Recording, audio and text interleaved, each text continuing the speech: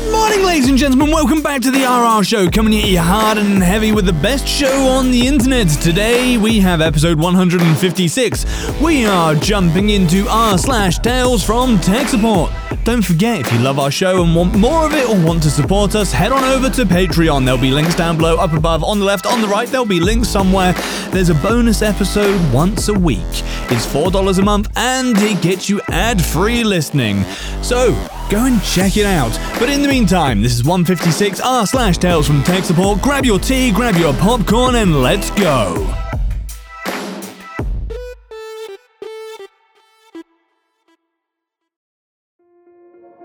This episode is brought to you by Kia's first 3-row, all-electric SUV, the Kia EV9, with available all-wheel drive and seating for up to 7 adults, with 0 to 60 speed that thrills you 1 minute, and available lounge seats that unwind you the next. Visit kia.com/EV9 to learn more. Ask your Kia dealer for availability. No system, no matter how advanced, can compensate for all driver error and or driving conditions. Always drive safely. This episode is brought to you by Bumble. So, you want to find someone you're compatible with, specifically someone who's ready for a serious connection, totally open to having kids in the future, is a tall, rock-climbing Libra, and loves rom-coms with vegan pizzas on Tuesdays just as much as you do. Bumble knows that you know exactly what's right for you. So whatever it is you're looking for, Bumble's features can help you find it. Date now on Bumble.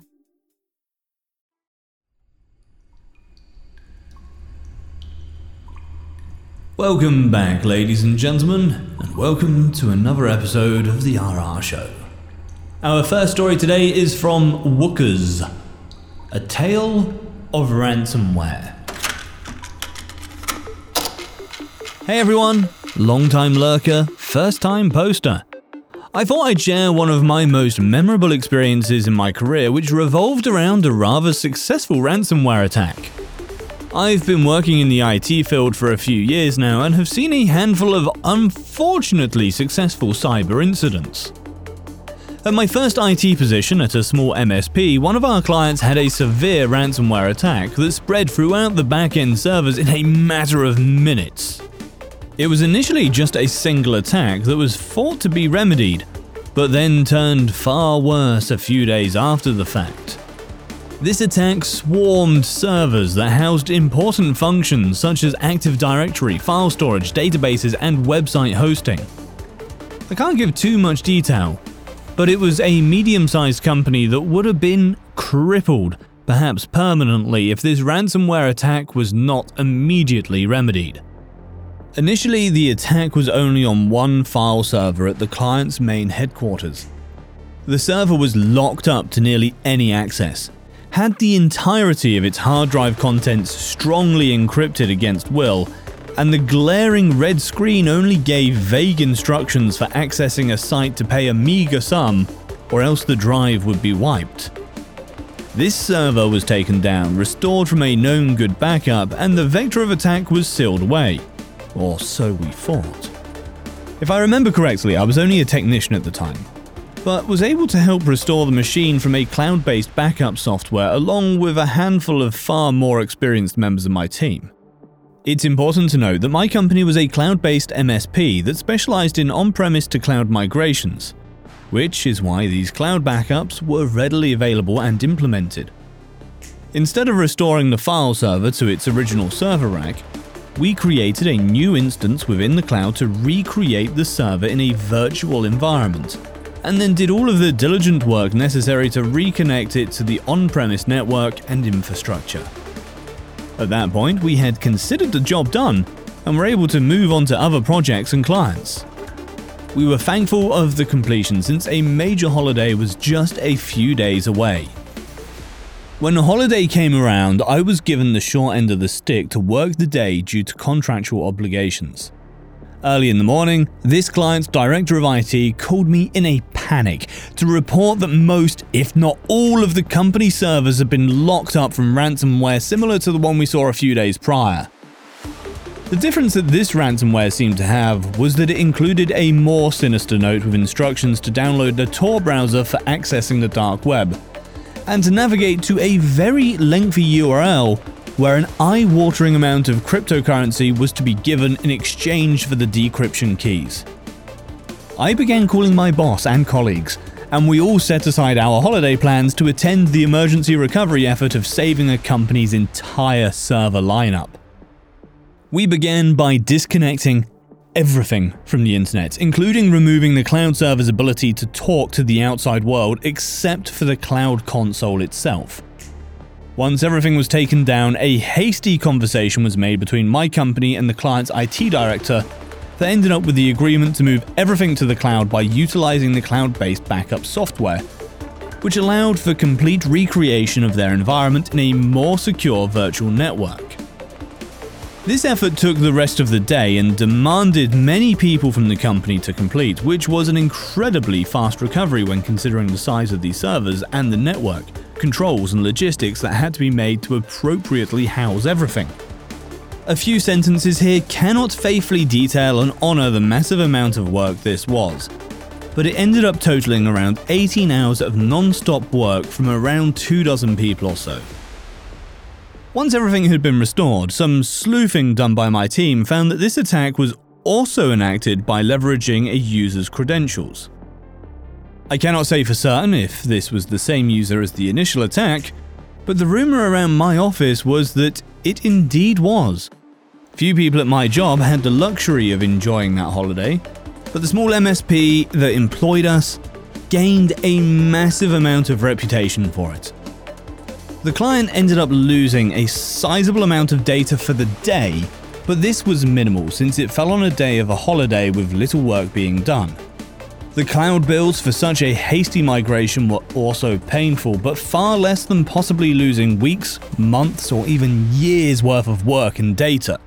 I also heard that my company charged them quite the premium for the insanity of work needed for this disaster recovery, which I believe was rightfully earned. It also took me and the other technicians a few months to get every single physical computer to successfully re-establish trust in the new Active Directory server, which was often a very tedious issue since it involved remotely connecting VPNs that relied on this trust. Without a doubt, the damages were high for this attack, but would have been incredibly higher and possibly fatal for the company if the backup architecture was not in place. The client's IT director then implemented many new policies regarding their position on cybersecurity and training throughout the entire company. This included preventing nearly any access to the servers except for exactly what was needed in a highly moderated manner, leveraging network ACLs and firewalls, and making an entire information security training suite that was mandatory for all of their employees. There was quite a few other security tools put in place as well, but cannot remember the exact name of the software packages. Overall, the company had their entire infrastructure locked in a matter of minutes, migration and restructured in the cloud in a single day, and then gained a formidable amount of security for their entire IT infrastructure, roughly within a month. I have yet to see anything close to this level of disaster and quick and permanent recovery action, and truly hope it stays that way.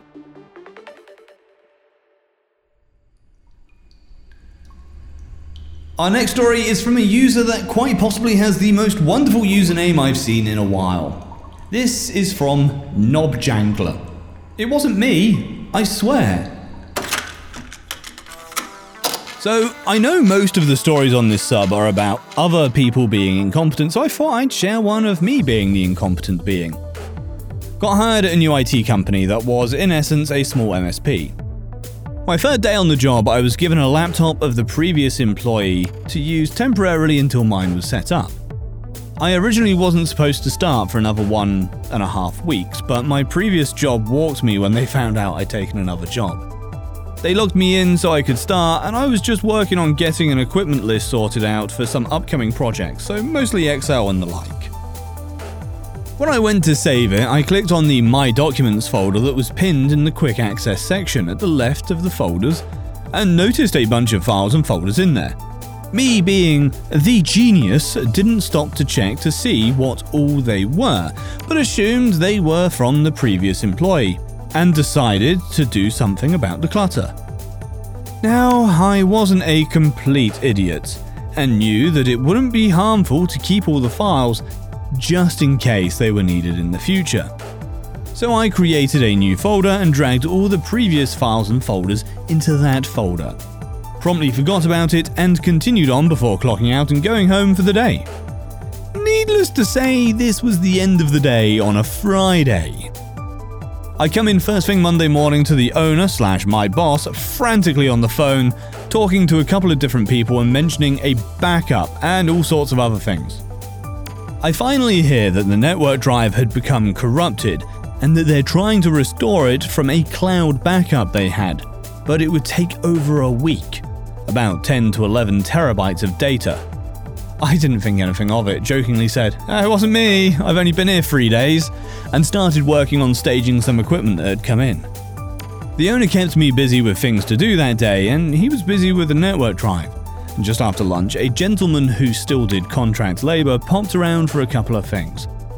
One of the things he mentioned was a couple of files that were probably on the old laptop that I was using. So he and I went into my office, and I was beaming with pride that I hadn't deleted anything off the drive, I just moved them into a separate folder to save. As I opened my documents folder, I was greeted by a confusing sight. Most, if not all of the folders that I moved were back in their original place, but empty, while at the same time the folder I created had all the files in it as well. All of a sudden, a light bulb went off and I started looking around for confirmation. The first thing I noticed was that the My Documents folder was not the one being highlighted on the left panel, but the company network drive. I looked at the properties of this folder and realized the previous guy had changed the folder link of My Documents to be the main server folder, and I'd accidentally moved all of the network drive items around into a separate file. Of course, this ended up breaking a lot of links for different programs and shortcuts because they did not have the additional new folder in their link. I sheepishly told the contractor what I realized as he burst out laughing. I walked back into the main office where the owner was and fessed up to my mistake. We had a look at the files and he confirmed that they were all there and still on the drive, albeit moved to a new folder, and requested that I move them back how they were and then confirm everything is in order. Took about 16 hours for the process to finish, but then everything was back in order.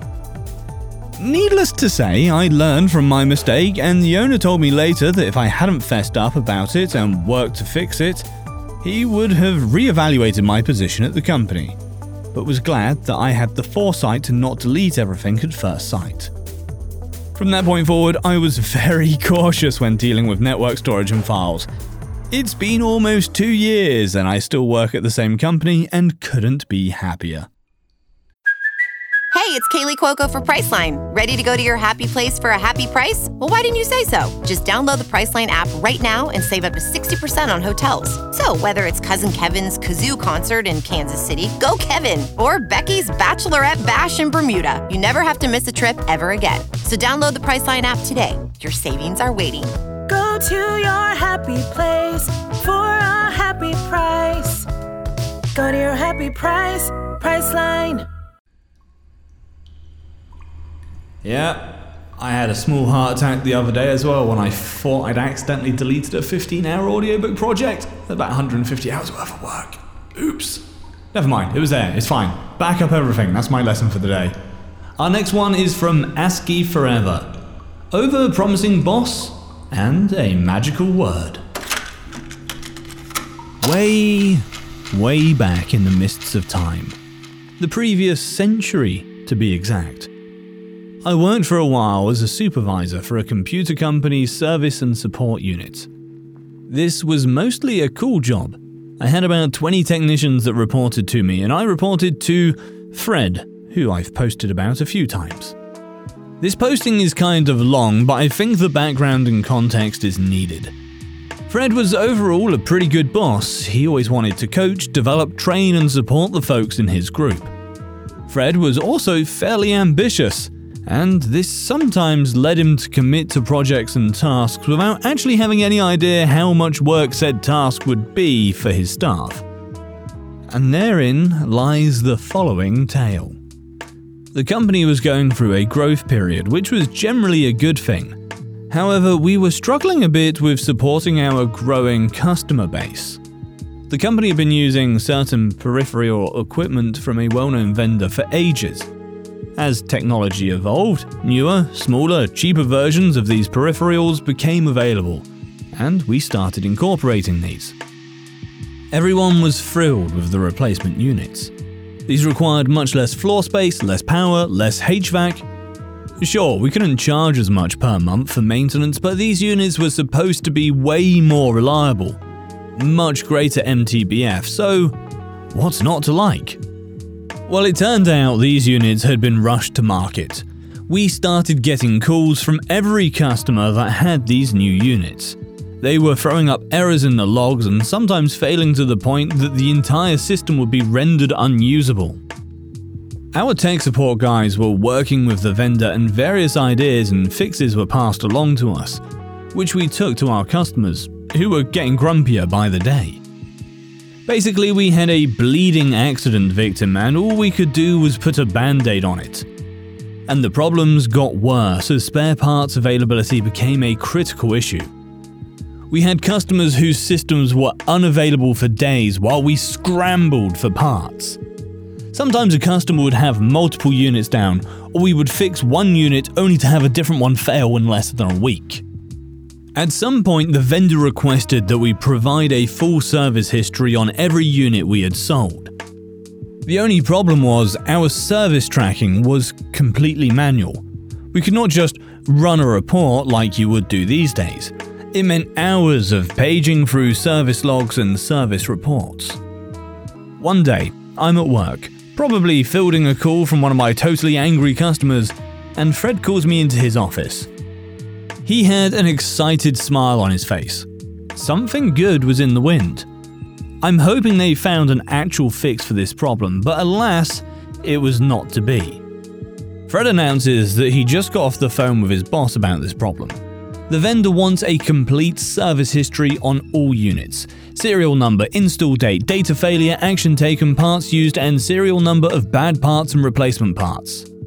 Fred said he told his boss it would be no problem for us. He figured that we had a database of all this information and it would be a case of just typing a few commands and hey presto! I was dumbfounded. Fred knew we didn't have any automated service tracking system. All I could see was hours of wading through tons of paper to come up with this information. As calmly as I could, I replied, "Fred, we don't have those records in any kind of system except on paper. What made you think some kind of automated system? We've never had. We've talked about it, but no one wants to pay for it." Fred, now beginning to look sheepish, "Oh, well, I thought you had a database and it would be, easy." "Fred, I can do this, but it will mean probably a solid week of going through paper by hand. I will not be able to do my regular job while I do this. You'll have to step in and handle some of my stuff, or we'll have to let it slide. It's your call, and if you think it's important, I'll start right away, but you have to help me." "I thought you had a database." "Fred, I do have a database. It's hundreds of sheets of paper.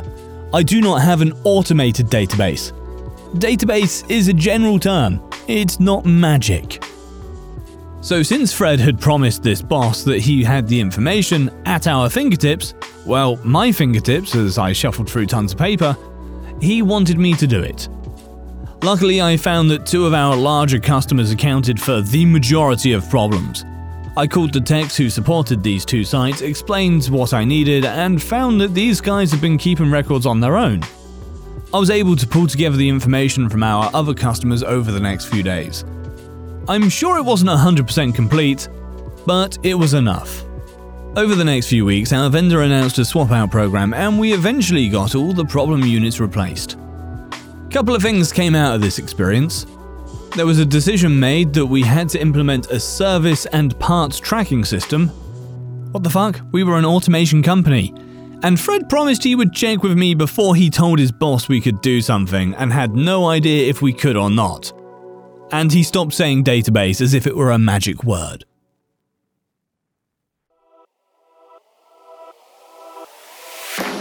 Well, guys, thank you very much for listening. That's all we have for you today. I hope you enjoyed that one. Can't wait to see you in the next one. Make sure you're following along.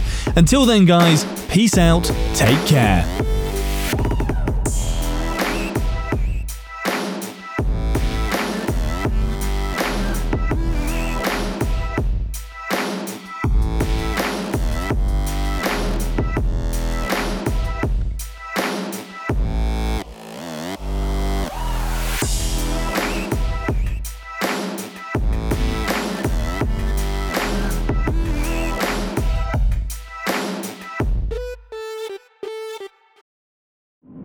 True terrors of horror, bizarre happenings, unexplainable events. On our podcast, Disturbed, terror takes center stage. Each episode is a journey into the darkest corners of human existence, delving into bone-chilling tales of kidnappings, serial killers, maniacs, and the very essence of your worst nightmares coming to life on this weekly true horror show. Disturbed is not for the faint of heart. It's an exploration of real, unadulterated horror sourced from everyday people. Each episode is a descent into the macabre, where we narrate stories that will leave you on the edge of your seat and crawling in your skin. We navigate the disturbing narratives that lurk in the shadows, offering a raw and unfiltered listen into the most terrifying aspects of the human experience. Enter at your own risk and let the unsettling tales unfold in the haunting realm of Disturbed. And remember, listeners, stay safe out there.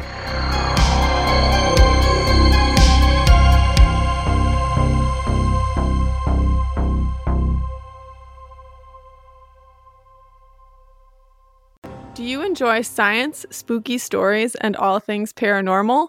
We do too. While we would love for most paranormal stories to be true, we are here to tell you that they probably aren't. But that doesn't make them any less fun to speculate about. We are the Spooky Science Sisters podcast. In this podcast, we bring you bi-weekly discussions on possible scientific explanations behind the supernatural. Backed up by research articles and other credible sources, we do deep dives into things like archaeology and physics and share in-depth discussions with topic experts. Visit us at SpookyScienceSisters.com to listen to a couple of skeptics debunk some of your favorite alien encounters, cryptid sightings, and ghost stories with science, sass, and a significant amount of laughter. Thank you, and stay spooky.